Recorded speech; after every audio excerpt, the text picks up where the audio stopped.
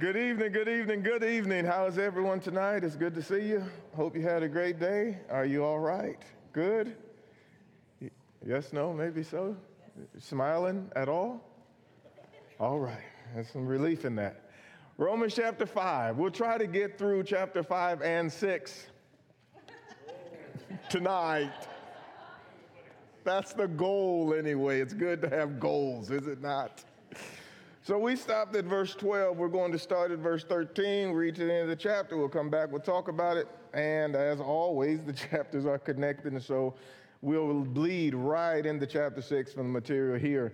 Verse number 13 says, "For until the law, sin was in the world, but its sin is not imputed when there is no law. Nevertheless, death reigned from Adam until Moses, even over those who had not sinned in the likeness of the offense of Adam, who is a type of him who was to come. But the free gift is not like the transgression. For if by the transgression of the one the many died, much more did the grace of God and the gift by the grace of the one man, Jesus Christ, abound to the many. The gift is not like that which came through the one who sinned. For on the one hand, the judgment arose from one transgression, resulting in condemnation. But on the other hand, the free gift arose from many transgressions, resulting in justification. For if by the transgression of the one death reigned through the one, much more those who receive the abundance of grace and of the gift of righteousness will reign in life through the one Jesus Christ.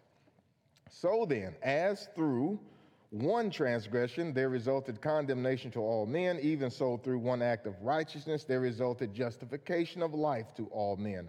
For as through the one man's disobedience the many were made sinners, even so through the obedience of the one the many will be made righteous. For the law came in so that the transgression would increase, but where sin increased, grace abounded all the more.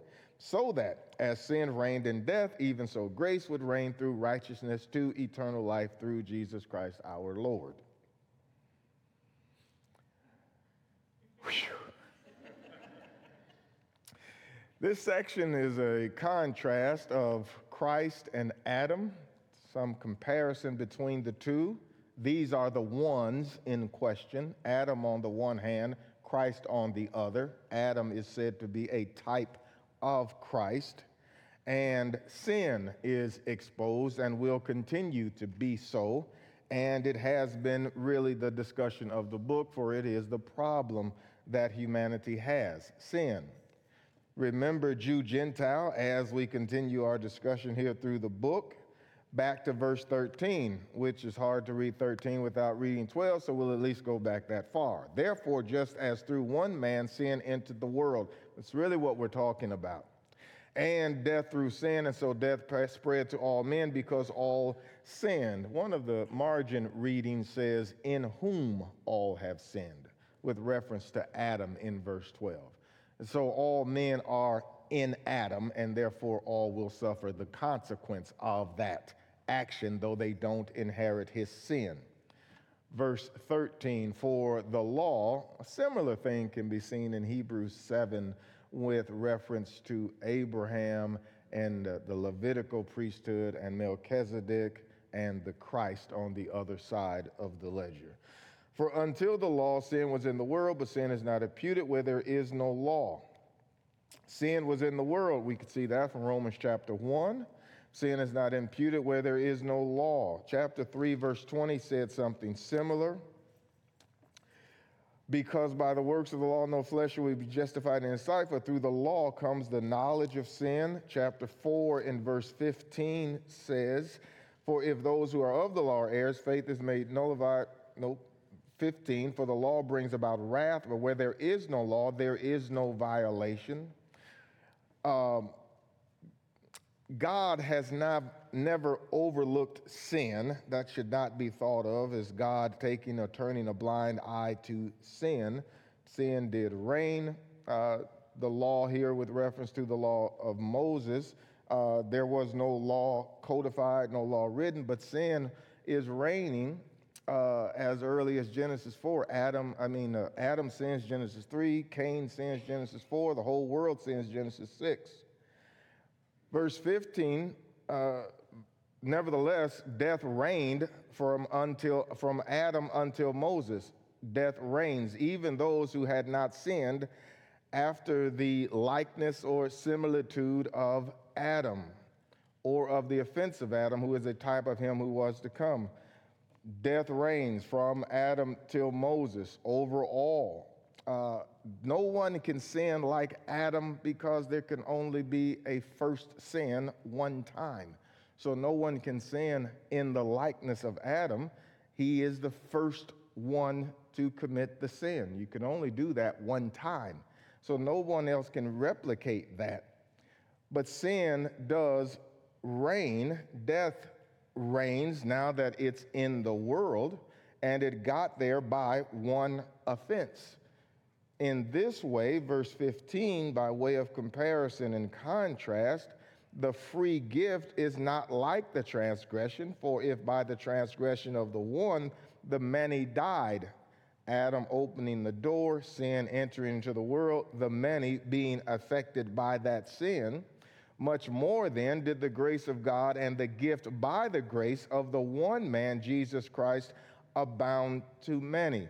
He will say this repeatedly, that where sin reigns, grace abounds. There's going to be more grace than the problem of sin. God's grace is sufficient to overcome the problem that man has with sin. And so, despite sin's reign, grace is going to abound, and he will repeat that. So much so that it will be misunderstood when we get to chapter 6. Jesus Christ and God's free gift, we just read about it back in chapter 5, 6, 7, and 8. God's great gift in the giving of the Christ is because of transgression, because of sin, and because of this death that's reigning. That one man, that one gift was sufficient. The gift, verse 16, is not like that which came through the one who sinned, for on the one hand, the judgment arose from one transgression, resulting in condemnation. But on the other hand, the free gift arose from many transgressions, resulting in justification. That sin and death came in. It took one sin to get it here.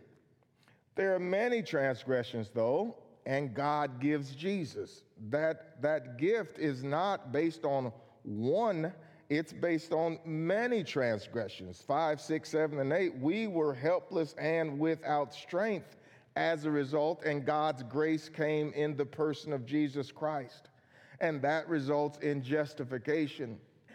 Verse 17, for if by the transgression of the one death reigned through the one, much more those who receive the abundance of grace and of the gift of righteousness will reign in life through the one, Jesus Christ.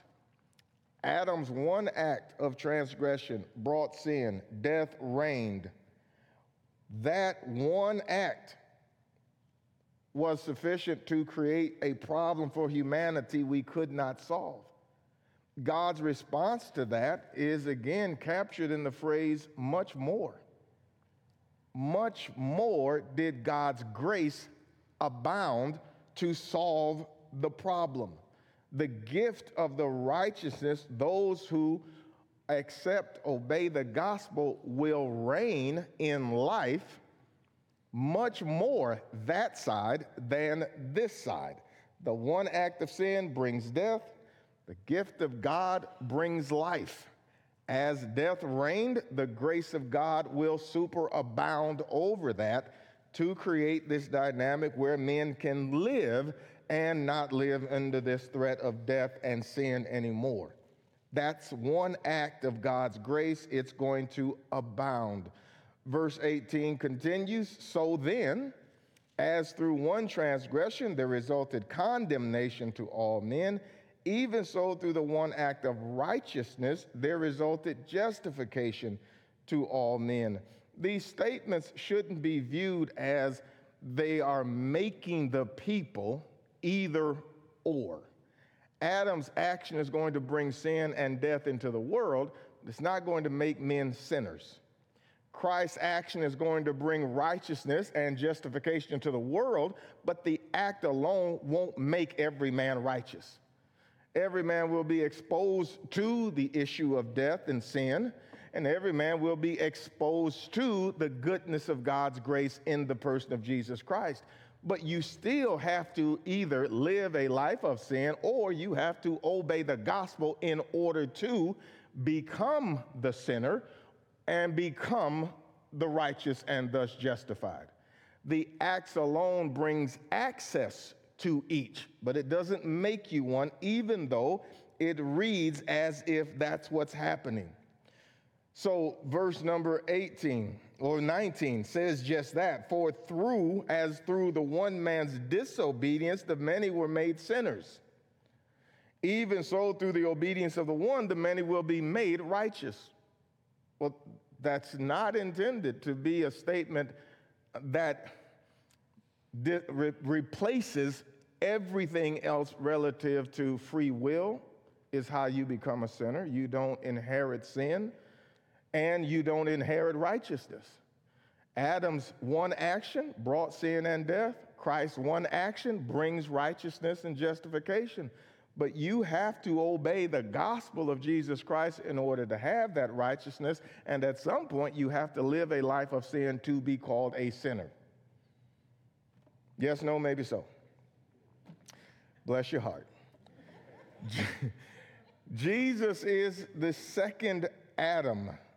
And so verse 20, 21, 19, 20, 21, that verse 19, this through the one man's disobedience, the many were made sinners. Even so, through the obedience of the one, the many will be made righteous. The law came in, and so we've been talking pre-law then.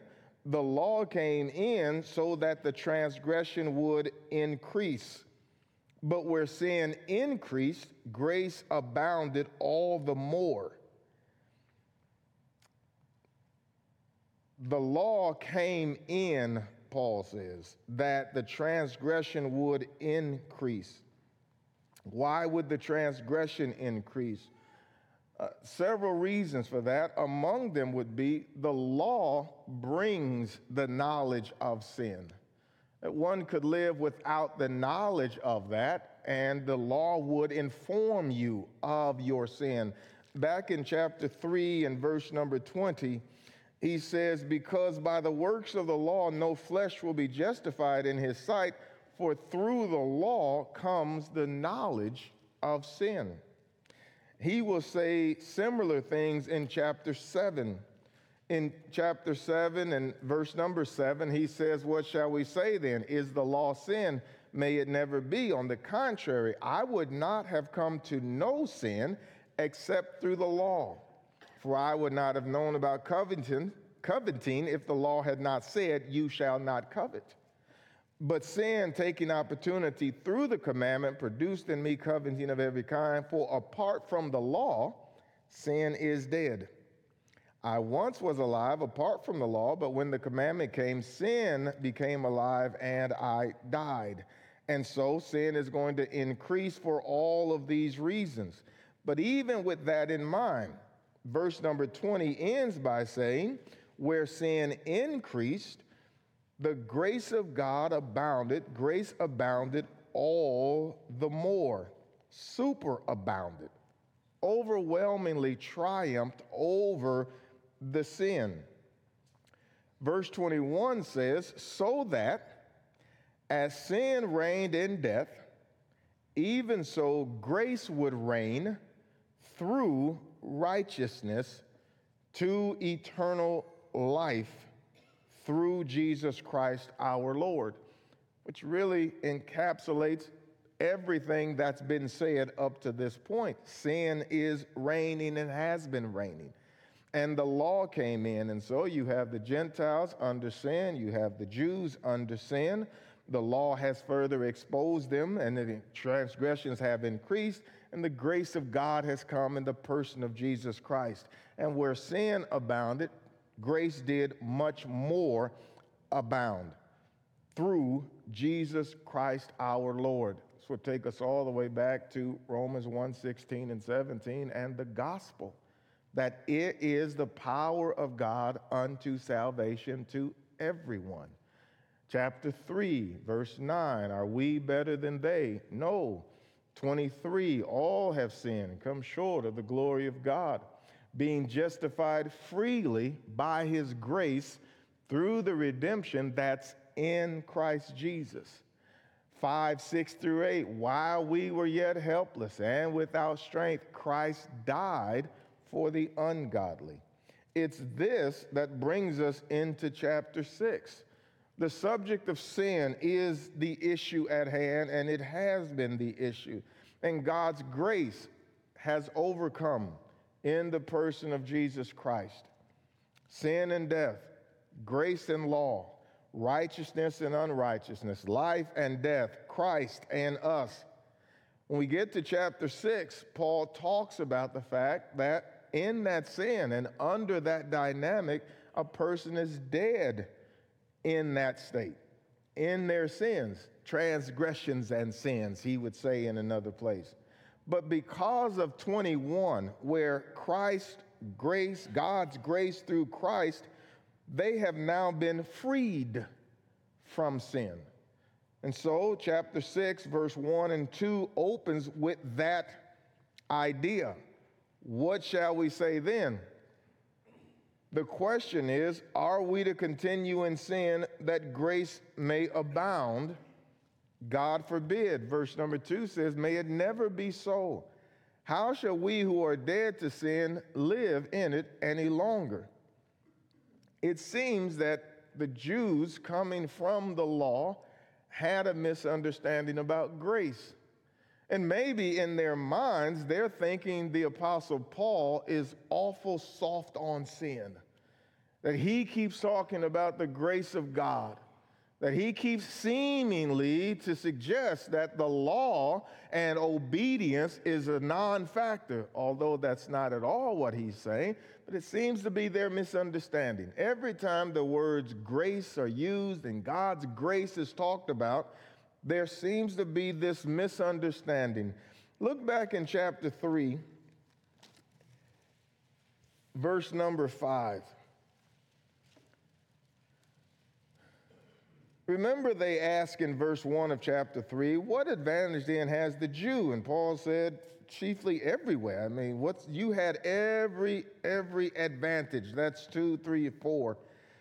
And then they say in verse 5, but if our unrighteousness demonstrates the righteousness of God, what shall we say? The God who inflicts wrath is not unrighteous, is he? I'm speaking in human terms. May it never be, for otherwise how would God judge the world? But if through my lie the truth of God abounded to his glory, why am I also still being judged as a sinner? Verse number 8 says, and why not say, as we are slanderously reported, and as some claim that we say, let us do evil that good may come. Their condemnation is just. Paul is saying that there are people saying of him that Paul is preaching you should do evil so you can get God's grace. Apparently, in their hearing of the grace of God, that's what it sounds like. Every time sin occurs, what does Paul say? Grace abounded. And so they seemingly have linked the two together. So what you're telling me is I did all this evil, yes, and God gave all this goodness, yes.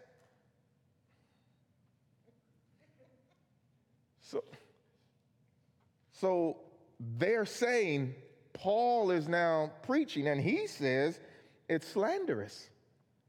It's slanderous to take what he's saying and have him say, let's do evil that good may come. Paul says we're being slandered with that sort of thing. So that's not at all what he is saying. In chapter 5, Paul talked about God's grace beginning in verse 6 down to verse number 11.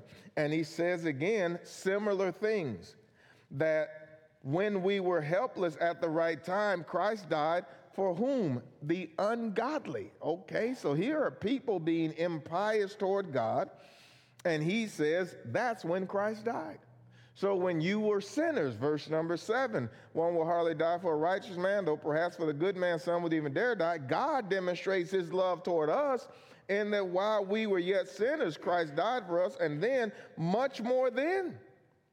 Again in verse number 10, for if while we were enemies, we were reconciled to God through the death of his son, much more having been reconciled, we shall be saved by his life. And not only this, but we also exalt in God through our Lord Jesus Christ, to whom we have now received the reconciliation. Okay, verse number 20 of chapter 5 and 21, the law came in so the transgression would increase, but where sin increased, grace abounded all the more, so that as sin reigned in death, even so grace would reign through righteousness to eternal life through Jesus Christ our Lord. Their question, verse number 1 of chapter 6, what shall we say then? Should we continue in sin that grace may abound? Paul is writing to Christians.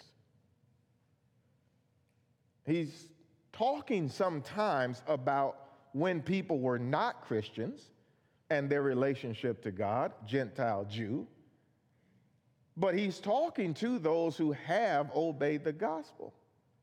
And so his response to that is in verse number 2. How is that even possible?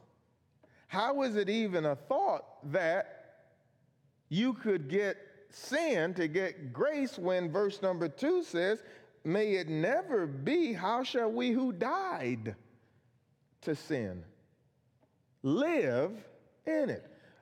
Later in this chapter, he's going to talk about righteousness and sin, and he's going to talk about being dead to one and alive to the other, and alive to one and dead to the other. And here he says, with reference to sin, you've already died to it. You've already, in the obedience of the gospel, died to sin. How could you possibly live in it? Dead men don't live. Isn't that the definition of death? Well, you're dead, to use the language in Colossians, and your life is hid in Christ. You've died to sin so you can live to God. But how did you get to that point? The grace of God is what allowed you to do that, and your faith in God. But now that it's done, you don't go back to sin. It would be a grave misunderstanding to take the grace of God and use it as license to sin. That would be a huge mistake. Paul, in fact, says, may it never be. That's what's in the NASB. King James says, God forbid. How shall we who are dead to sin live any longer in it? He explains in verses 3, 4, and 5 how they died to sin.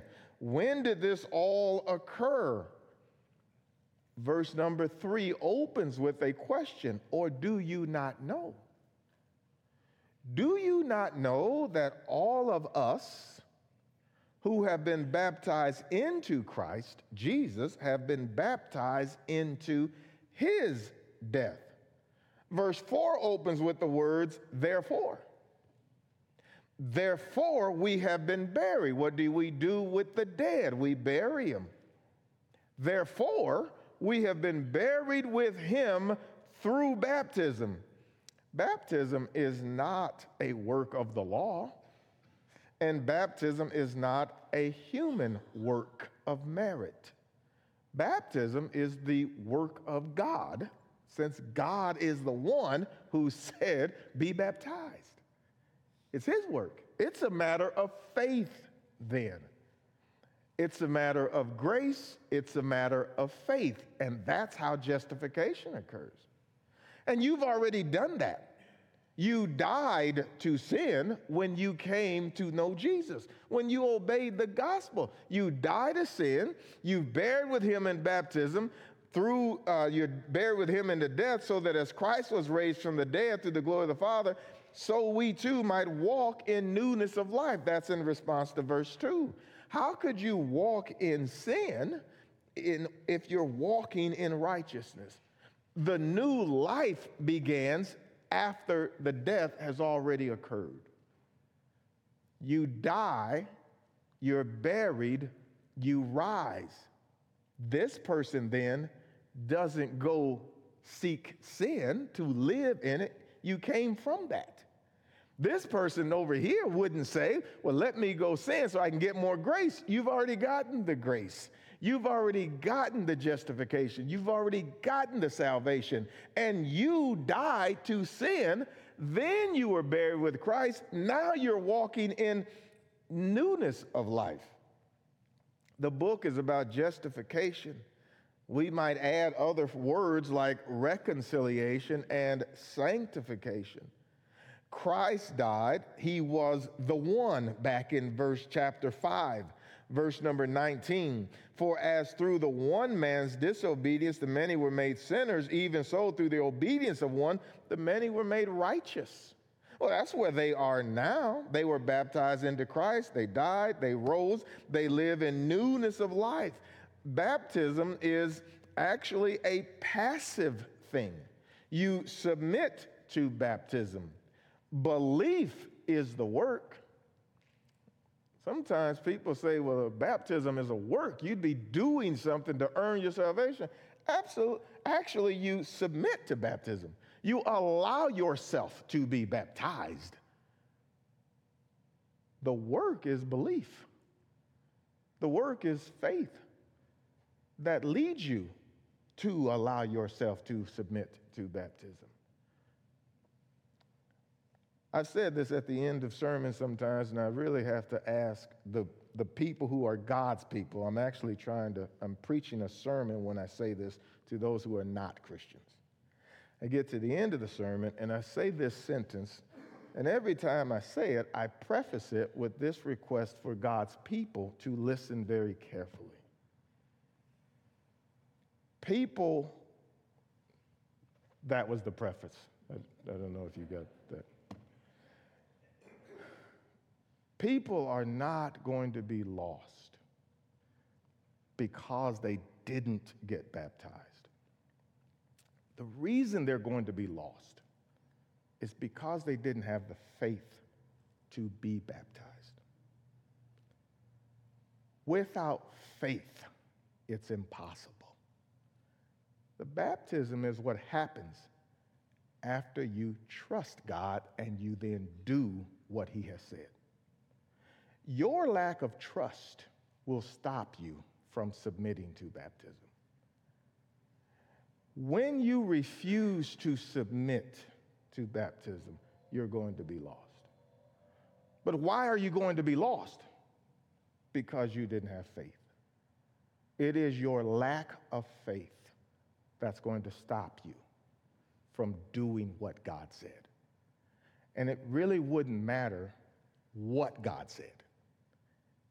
If he told you to build an ark and you didn't believe him and build the ark, you're going to be lost. If he told you to march around the city and you didn't believe him and then march around the city, you're going to be lost. If you had leprosy and he told you to dip in the Jordan 7 times and you refused to trust him to dip in the Jordan 7 times, you're going to keep your leprosy and die. If he told you to put the blood over the house, the door, mantle, and lintels, and on the side, and get the leaven out, it is your refusal. And then he said to you, when I see the blood, why isn't he going to see the blood over your house? Because you refused to trust him to put the blood in the place where he said put the blood. And since he doesn't see the blood, but why doesn't he see the blood? Because you didn't trust him. This is what's going to fail you. It's what's going to fail the Jews. They refuse Christ. And salvation is in Christ. The gospel is the death, burial, and resurrection of Christ. God has placed salvation in him. Your refusal to trust God and to do what he said is what's going to, that's how it's going to work. It's a passive thing, predicated upon your trust. Having done it, though, you don't walk back around the baptistry and then say, well, now I'm going to live as if I didn't come from over here to over here, and I'm going to live and go sin more to get more grace. That's not how it works at all. God forbid that a person would think that. That's Paul's point. Verse number 6. I will pause for questions, though. As I said, a mouthful. I said that last week, too, and then I gave you 2 minutes. Yes, sir. With the idea of hearing the word, believing it, but not uniting that word with faith, the author of Hebrews says that very pointedly. Those who died in the rebellion against Moses, that entire generation almost, did not enter into that rest because, though they heard it, it was not effective because they did not unite that with faith. He says exactly that in chapter 4. It was not mingled with faith. In fact, he calls them unbelievers.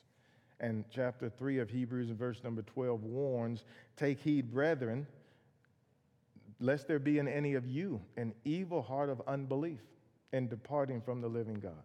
And if you read Hebrews chapter 4, he will spell out why didn't they get the rest?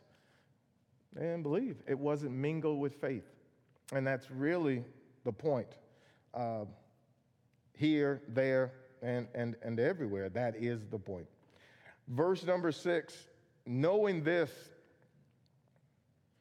Now, let me pause here because remember back, why is he talking to brethren like this? Go back to Acts 15 very quickly.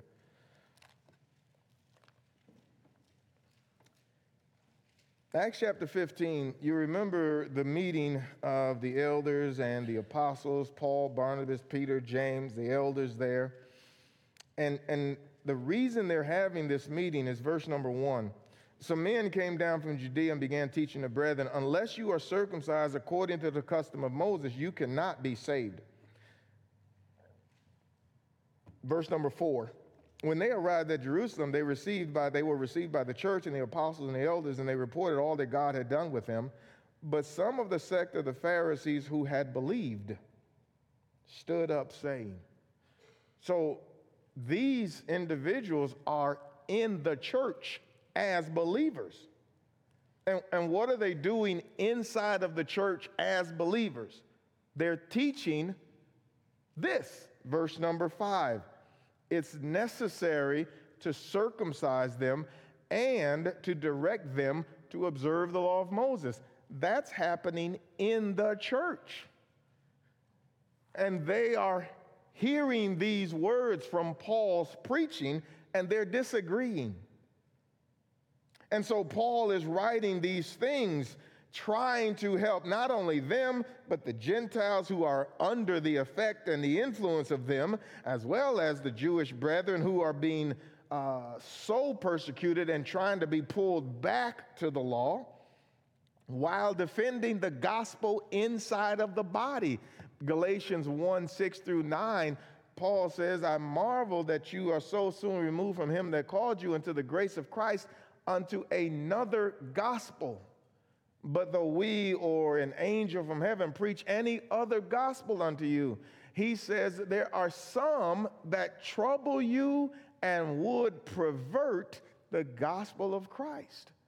Those people are inside of the body. These Judaizers, these Pharisees who believe are inside of the church. And those are the ones leading these thoughts and disagreeing with Paul. Verse number 6. Knowing this, that our old self was crucified with him in order that our body of sin might be done away with, so that we would no longer be slaves to sin. The old man is put to death. We are like Christ. He was buried, he died, he was buried, so too we with him. The old man. Go back to chapter 1 in verse number 9. Nope, before you do that, go to John chapter 4. That's the last one. Don't go anywhere else. John chapter 4. Listen to what Jesus says to the woman there at the well in verse 22. Jesus says, you worship what you do not know. We worship what we know, for salvation is from the Jews. But an hour is coming and now is when the true worshipers, what will constitute a true worshiper? He says they will worship the Father in spirit. That's not the Holy Spirit. That's their spirit. They will worship in spirit. He says, and truth. For such people, the Father seeks to worship him. God is spirit, and those who worship him must worship him in spirit and in truth. How have the Jews been worshiping? Not in spirit. Go to chapter 1. This is Romans 1 and verse number 9. Paul says, for God, whom I serve in my spirit, in the preaching of the gospel of his Son, is my witness as to how unceasingly I make mention of you. The mind, the spirit of faith, of trust in God, versus, that is then, the inward approach to spiritual things, and then outward, as opposed to outward in the flesh, law-keeping, my works, my goodness, and then inward.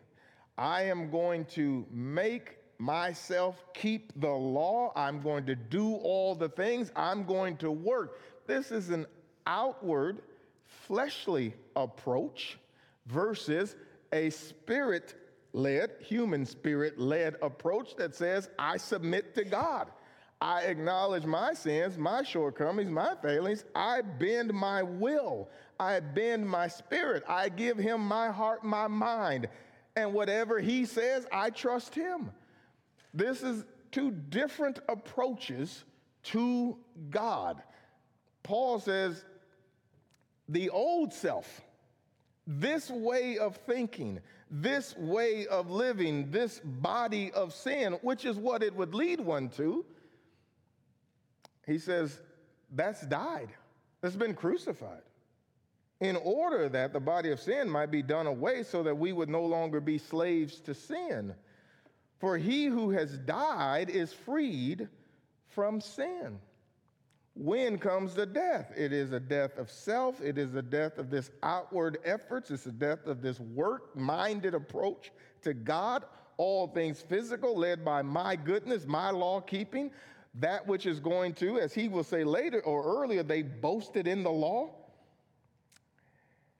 Verse number 8, he says, now, or verse 7, for he who has died is freed from sin.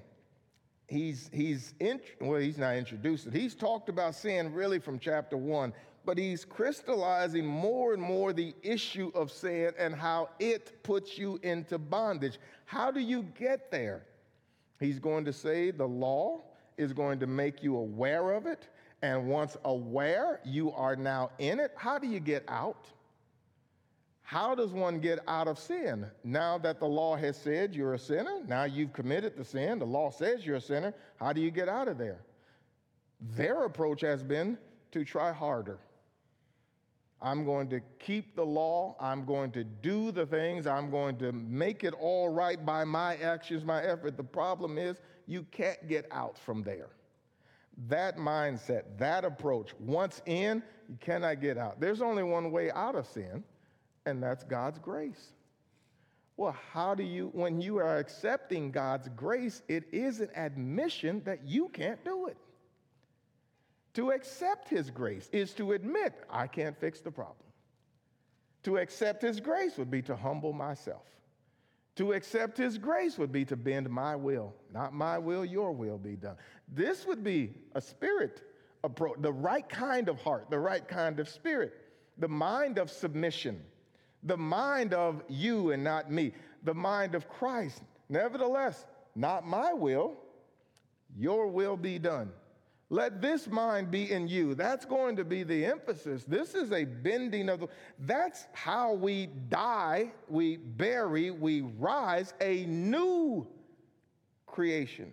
Peter will say, it's not the washing of the body. It's not the putting away of the filth of the flesh.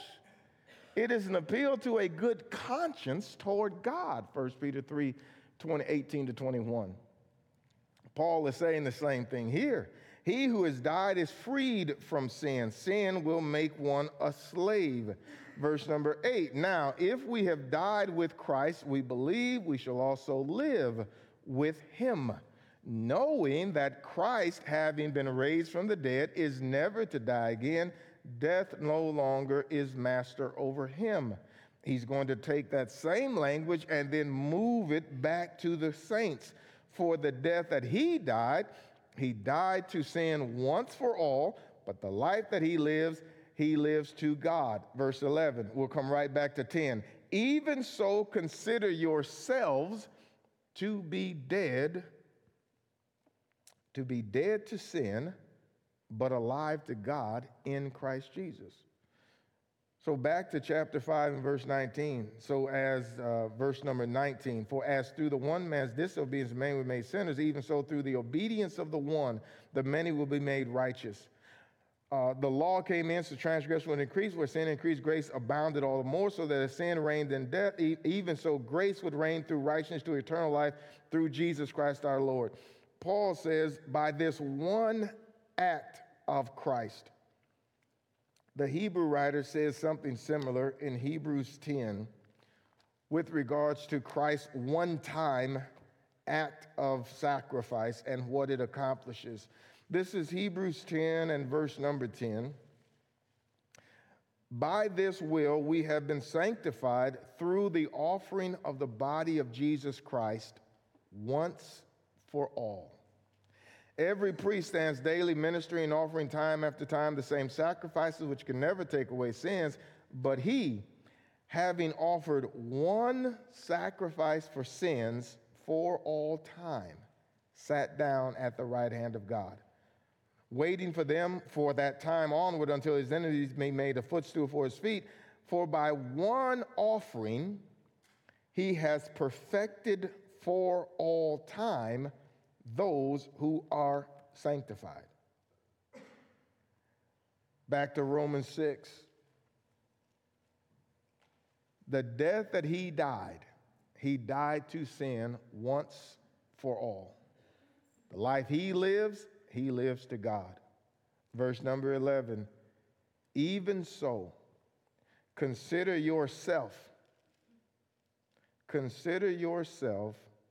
dead to sin, but alive to God in Christ Jesus.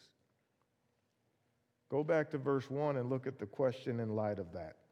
What shall we say then? Are we to continue in sin so that grace may increase? May it never be. How shall we who died to sin live any longer therein?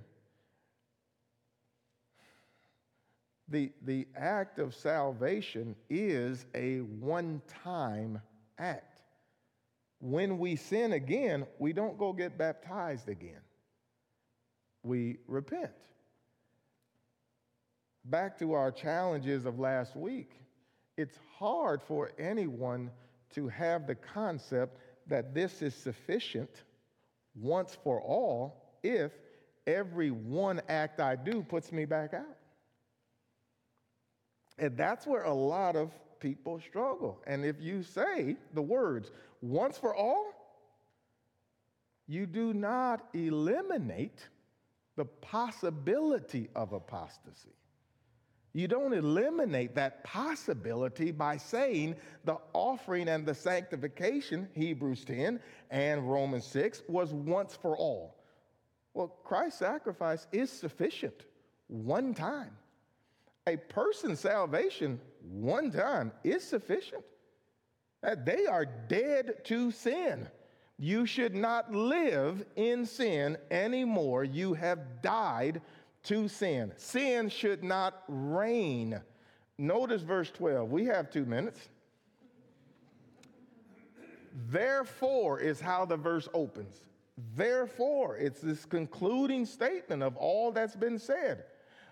Therefore, do not let sin reign in your mortal body. Who's in charge of that? The act of Christ was one time. Your salvation, one time. But you can't remove the expectation that a person will grow, a person will walk, a person will live, a person will bear fruit. All of that's expected and anticipated.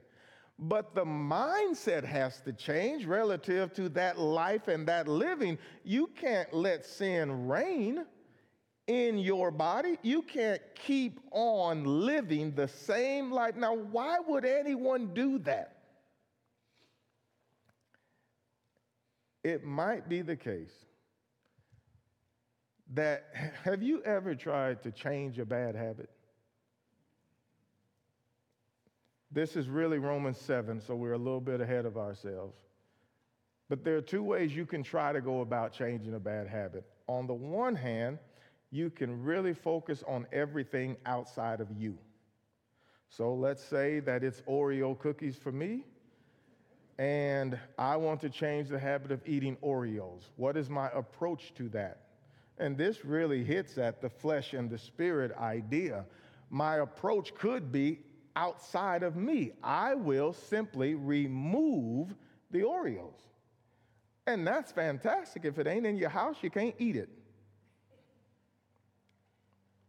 Or you can change your mind about why you were eating them in the first place. One of them will lead you to success. The other one will lead you in a spiral, because while you can remove them from your house, your car still works. And while they don't have feet, they sure will find their way back to your house. Let me urge you to read Colossians 2 in this connection, and especially as we get into chapter 7, we're slightly ahead of ourselves, but that is where what he's talking about and leading into, and that really is the emphasis and point when you and I start talking about grace and faith and spirit over here, and law and works and flesh over here. It is these two different approaches to God and spiritual things, and one, by the time he gets to Romans 7, it has led him into a spiral of downwardness without any control. And if you've ever tried to change something with that mindset, you will know exactly what he's talking about, because you have likely experienced the exact same thing. Our time is up.